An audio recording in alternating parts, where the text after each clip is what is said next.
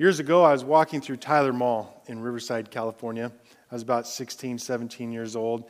And I was walking right down the center of the mall. You know how they have those little kiosks that you could buy stuff out in the middle of the mall? And this one had, a dozen or more pictures. Well, I guess you could call them pictures. Really, what they looked like was colorful static. And there was people who were standing around and they were saying things like, if you stare long enough, you could see a 3D picture pop out at you. About a minute later, I was absolutely convinced that Alan Funt was going to jump out from behind the corner and say, "Smile, you're on Candid Camera."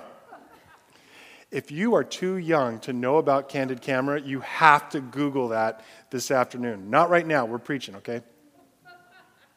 Now, eventually I understood what was going on, but I never got good at it. In fact, this last June, I was back at my dad's house helping him move into a new place, and I found one of his Magic Eye books. That's what they're called, Magic Eye.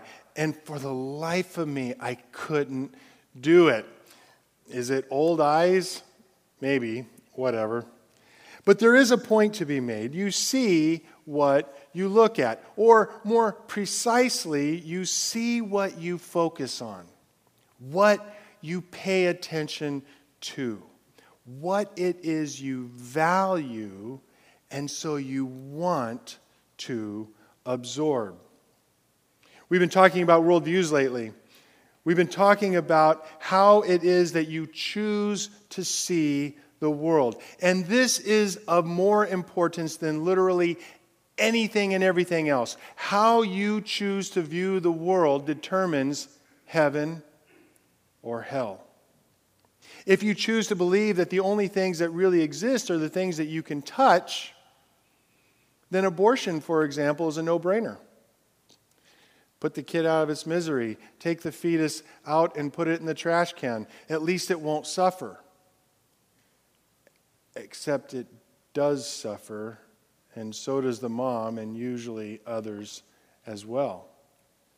If you choose instead to view the world as if Christ is sovereign and Christ is sufficient, then you will take radical steps of faith-building risks to do everything you can for the baby and the mother.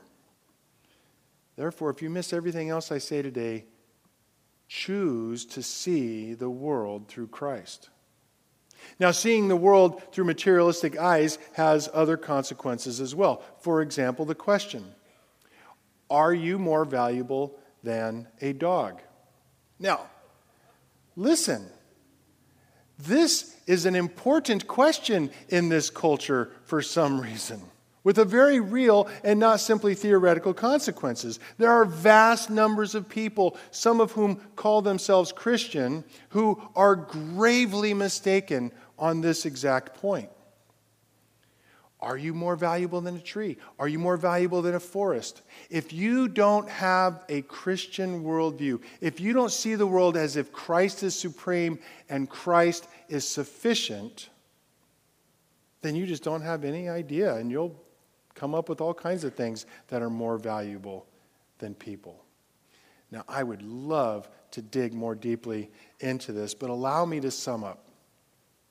Because you are created in the image of God, you are not only more valuable than a dog, but you are infinitely more valuable than a dog. Now, this does not mean that we should abuse dogs. I am a dog lover. And ironically, it is those who have most valued human life that have also most cared for dog life. That, again, is another sermon. Instead, this morning I want to land on that aspect of the image of God that Paul is most concerned with here in Colossians chapter 3, verses 1 through 4. And that is our capacity to choose what we dwell on.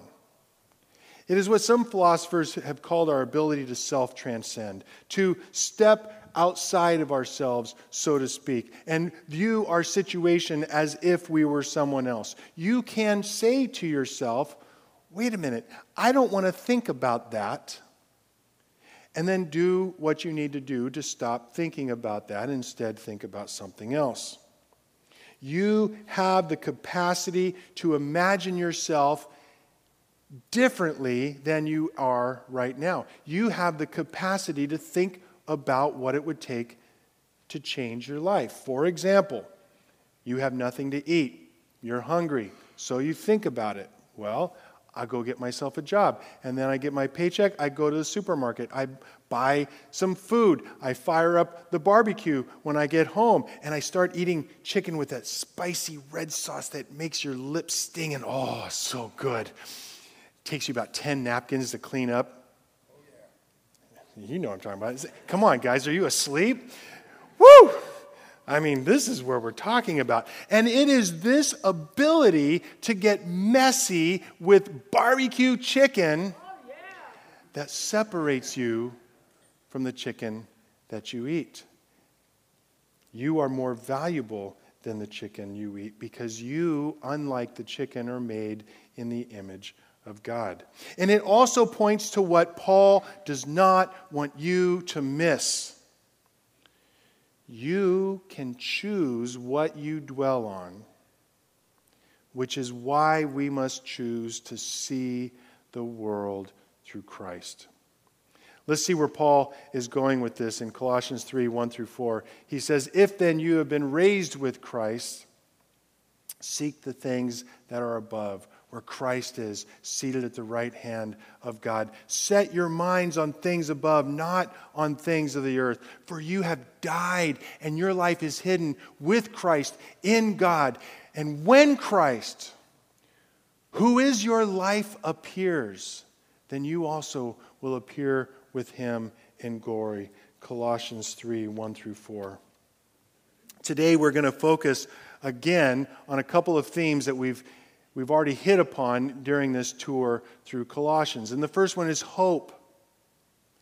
That strength of soul that enables you to endure. And we're also going to hit on the topic of the fact that you need to be heavenly minded if you are going to be of any earthly good. Indeed, we'll begin to see this week, and we'll definitely land on next week, those very practical steps that you and I need to take so our hope empowers us to be of earthly good to those who are around us. C.S. Lewis will make my point for me. He says, "Hope is one of the theological virtues. This means that a continual looking forward to the eternal world is not, as some modern people think, a form of escapism or wishful thinking, but one of those things a Christian is meant to do. It does not mean that we are to leave this present world as it is. If you read history, you will find that the Christians who did the most for this present world were just those who thought the most of the next. The apostles themselves who set on foot the conversion of the Roman Empire, the great men who built the Middle Ages, the English evangelicals who abolished the slave trade, all left their mark on earth precisely because their minds were occupied with heaven.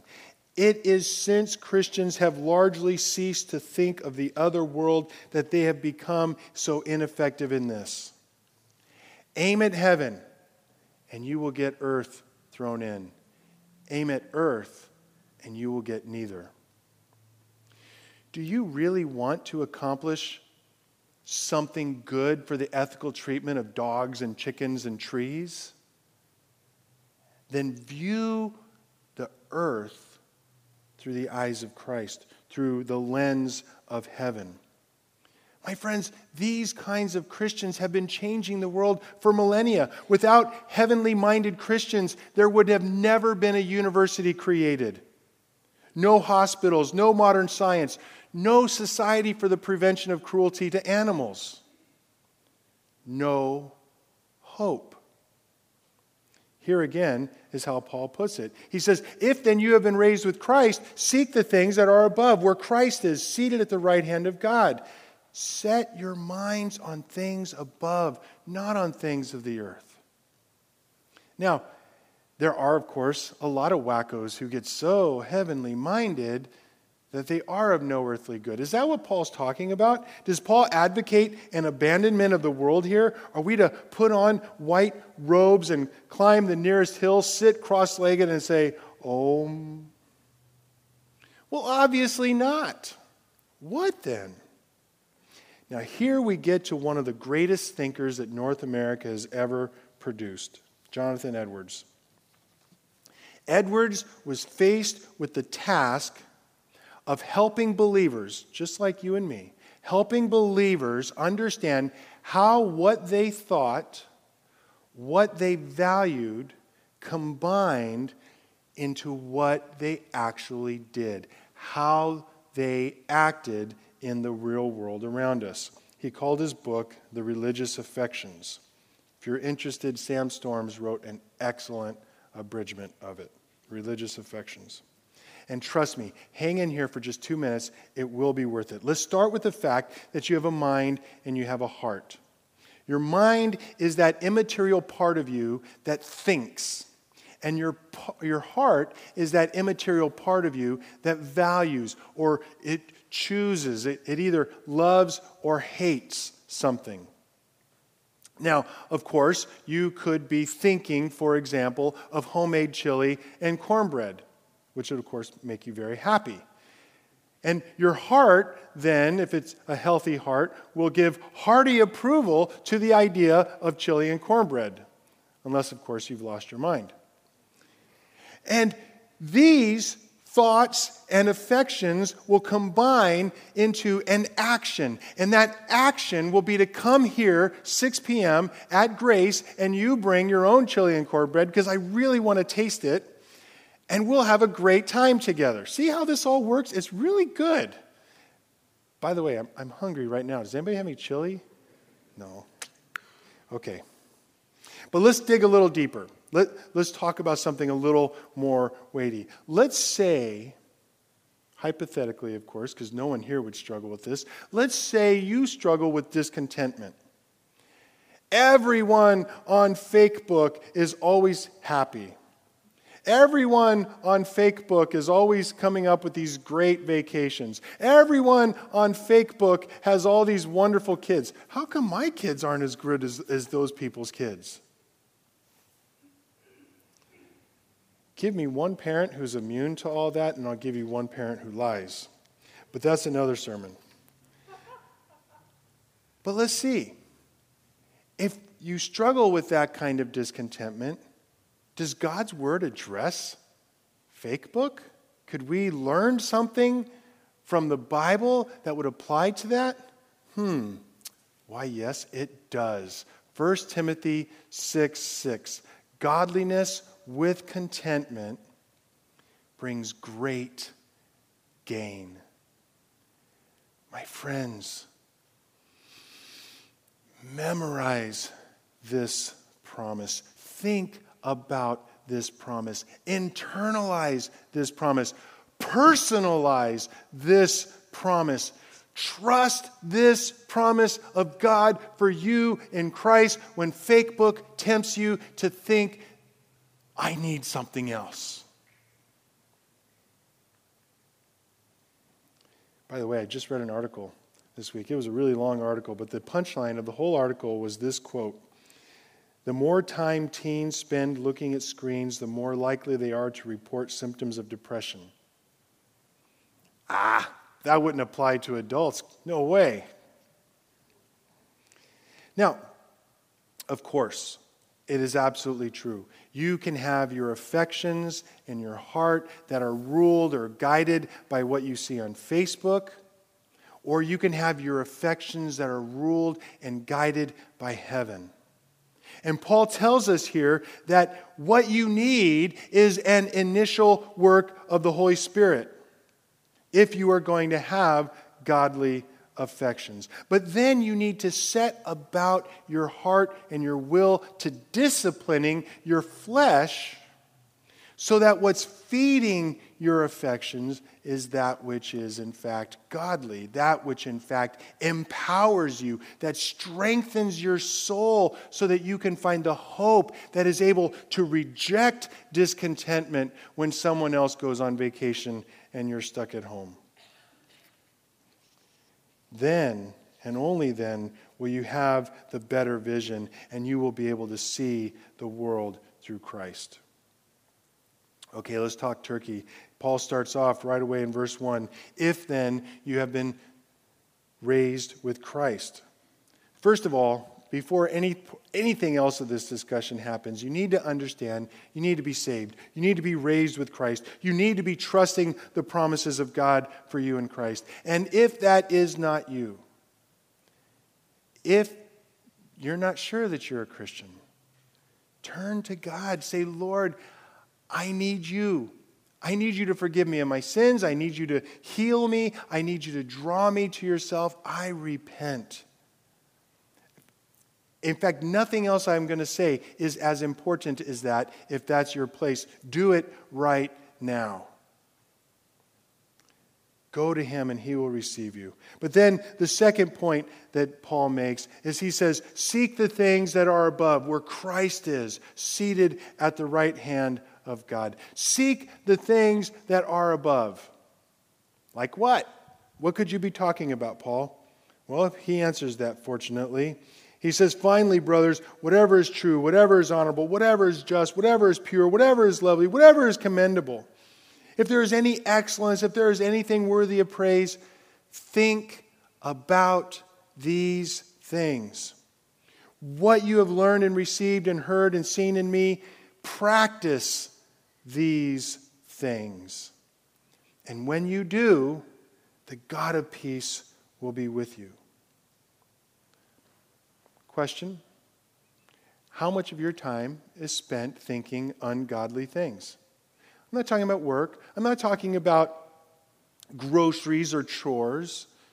These secular things are godly things when you view your life in terms of heaven, when you see the world through Christ. But how often do we fill our thoughts with ungodly music or movies or gossip? Some of you might be thinking right now, don't judge me. I'm not judging, sister. I'm discerning. I'm not condemning. I'm not belittling. I'm just pointing out. I'm simply asking the question. If the music you listen to is full of adultery, brother, why are you surprised that you have adulterous thoughts? If the websites you view are full of bitter, petty people, sister, why are you surprised that you aren't satisfied with your situation and you gripe at your less than Brad Pitt husband? Brad Pitt isn't as good as Brad Pitt. I mean, let's be honest.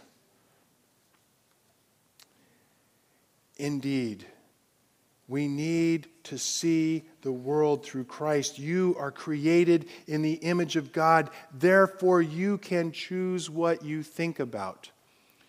You can choose what influences what you think about. It will take effort. It will take discipline. It will take tears. But choose wisely and preach the good news to yourself so that you will have hope. You will have the strength of soul you need to choose what you are thinking about. Am I investing my time in things that will make me a better person or a bitter person? Will my time and my thoughts make me more covetous or bitter or selfish? Or will my thoughts make me love Jesus more and love the people that He has put around me? Will I be encouraged to sacrifice for the good of those who are near me? Will I celebrate what He has done so that I will have a thankful heart that is immune to so much of the disease that the world seeks to put into my soul? Start easily. Look, take out your iPhone and get the Desiring God app. In it, you'll find a really short devotional, and you'll be able to read it in the morning while you're sitting there eating your breakfast. I've also signed up for a devotional that is people who are editing Ray Stedman's works, and they send you an email every day, and you get, it's longer than this, Takes a couple minutes. I usually do it late morning is when I do that particular devotional. But I take time. It's kind of like you go diving in way underwater and you're loving it. There's all kinds of things to look at, but you got to swim up there real quick and take a deep breath. Take that breath of fresh air that will strengthen you so that you will be able to have the strength of soul to have hope in light of the world about you.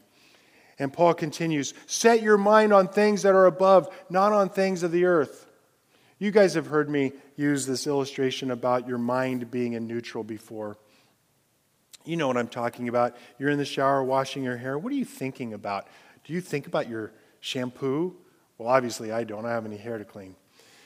But what about when you're driving down the freeway? You're not actively thinking about changing gears. Your mind's in neutral. I'm not talking about those times you're taking a test or you're reading a recipe or you're following some instructions, but your mind is just in neutral.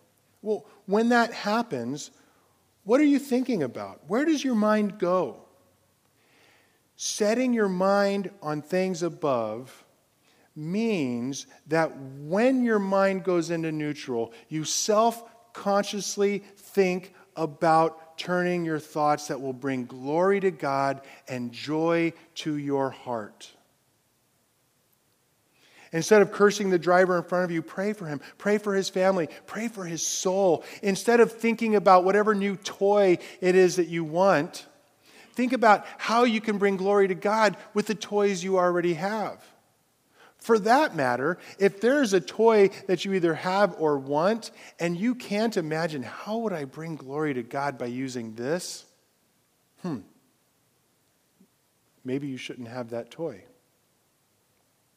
Instead of singing 90s alternative hits, listen to an audio Bible or a sermon from your favorite pastor. You will be amazed at what just changing a couple of little habits can do for your outlook on the world and giving your soul strength so it can fight the battles that lead to discontentment.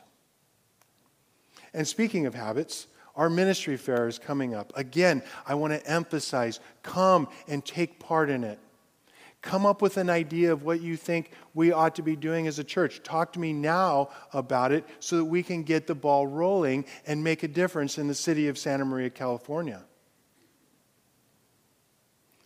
Here is where Matthew Henry speaks grace and truth to our soul. He says, the joy of the Lord will arm us against the assaults of our spiritual enemies and put our mouths out of taste for those pleasures with which the tempter baits his hooks. Piper comments on that sentence. This is the great business of life, to put our mouths out of taste for those pleasures with which the tempter baits his hooks. I know of no other way to triumph over sin long term than by faith to die with Christ to our old seductions. That is, what do you mean, Piper? That is to gain a distaste for them because of a superior satisfaction in God. Change what you think about, especially when your mind is in neutral, and you will change what you enjoy. I used to be amazed that we would be hungry and be driving down the road, and there was a fast food joint over there, and my dad didn't appear to be tempted at all. I'm like, man, what would it be like to live in a world where you're not tempted to fast food? Yeah, I still struggle with that 40 years later. But the point is you can train your heart not to be tempted by those things that are tempting you right now. Yes, you can. By the grace of God, working in you to strengthen you to accomplish kingdom purposes, you can be strengthened because the promises of God start to penetrate your heart and give you strength of soul to fight the battles that you need to fight. Invest in God's word and his people, and you will begin to see great strides in your war. I've been saying it all summer. Get a copy of this book. Get someone to drink coffee with you. Go through it with them. Learn 5 of the promises of God for you in Christ, and take 8 lessons on how you can apply those promises to your life in everyday situations that we all struggle through. And you will find your soul strengthened. It takes time. It takes discipline. It takes grace, which is forgiveness, and which is power to accomplish kingdom purposes. And it takes hope. Remember, hope is that power of soul in times of great stress and anxiety, not just to endure the evil day, but to be joyful and to fill our lives with the fruits of righteousness. And this hope only comes when we see the world through Christ. And Paul gives us this hope. For you have died, and your life is hidden with Christ in God. And when Christ, who is your life, appears, you will also appear with him in glory. Now here, Paul gives us 2 very specific reasons why hope should empower the discipline you need to change your thinking. Verse 3, for you have died, and your life is hidden with Christ in God. Now breathe for a second. Here, my friends, is the glorious, hope-breathing, life-affirming, world-changing good news. Here in this verse is heaven come to earth in you, that abolishes slavery, that abhors racism, and ends abortion. Good news. You don't need to be afraid anymore. You, Christian, have already died. Physical death has no hold on you. Satan has no call on you. Your life is hidden with Christ in God. Just like the fruit tree whose roots go deep in the soil to bring up water and nutrients, you have your life empowered by the source of life. Christian, you have nothing to be afraid of anymore. Hope, trust, grace, love. Choose that which gives you the power of soul to be more than conquerors in the day of trouble. Choose hope. Choose that which you can trust, the promises of God rather than the promises of the world. Choose trust. Choose that which empowers you to accomplish that which really is worth investing your time in, investing your treasure in, investing your blood, sweat, and tears. Choose grace. Choose that which strengthens you to love, the sacrifice for the good of those that God puts near you. Choose love. Choose these things by choosing to know, to understand, to trust, and to continually rehearse in your mind the promises of God for you in Christ. Which is the same thing as saying, preach the good news to yourself. Every day and all day. Fill your life with hope and trust and grace and love rather than depression and bitterness and discontentment. You know what causes your heart to experience those because the Holy Spirit is telling you that right now. You, by the grace of God and the power of His Holy Spirit through the Word of God, can choose the strength of soul, the hope you need to reject those things, to put them behind you, and to walk forward. Perfectly? Of course not.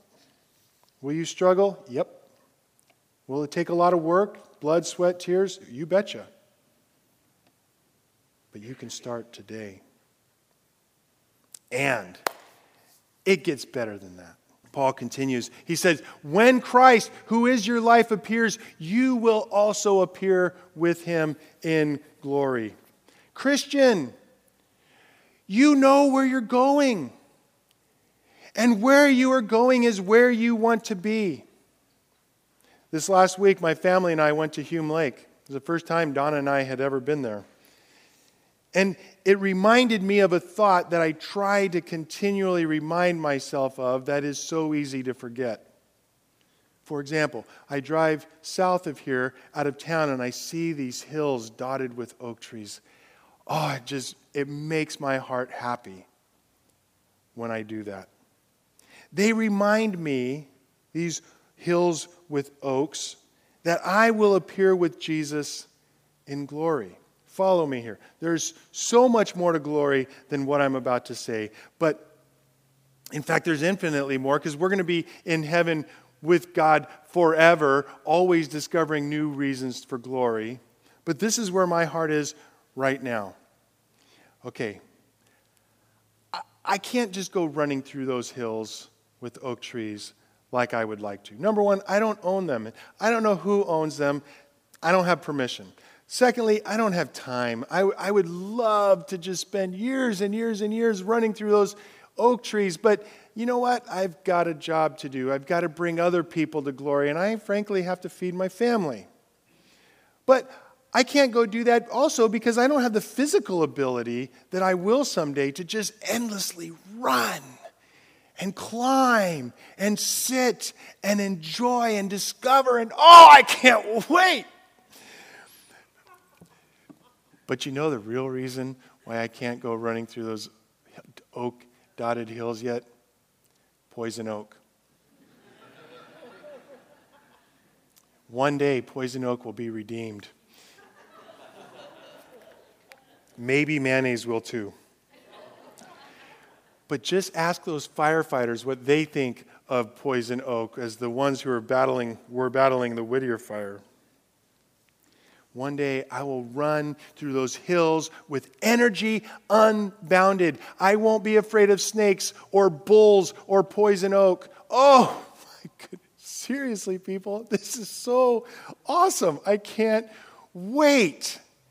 And while we await Jesus' return, while we await his new kingdom that he will bring to his people, we also get to taste the glory by looking at the oaks and by going to oaks that we can see, or going to Hume Lake and we can see, oh my goodness, how glorious it is right now. Imagine when sin is no longer in the way, how glorious it will be. That is mind-changing, faith-building, life-giving, heart-renewing hope. Taste and see that the Lord is good. One of my favorite mini poems. Earth is crammed with heaven, and every common bush afire with God. But only he who sees takes off his shoes. The rest sit round and pluck blackberries. Browning is telling us that if we have eyes to see and ears to hear, if we seek the things that are above while we are living on this earth, we will find that what is truly glorious, what is truly life-changing and hope-filled and grace-giving, it's there right now.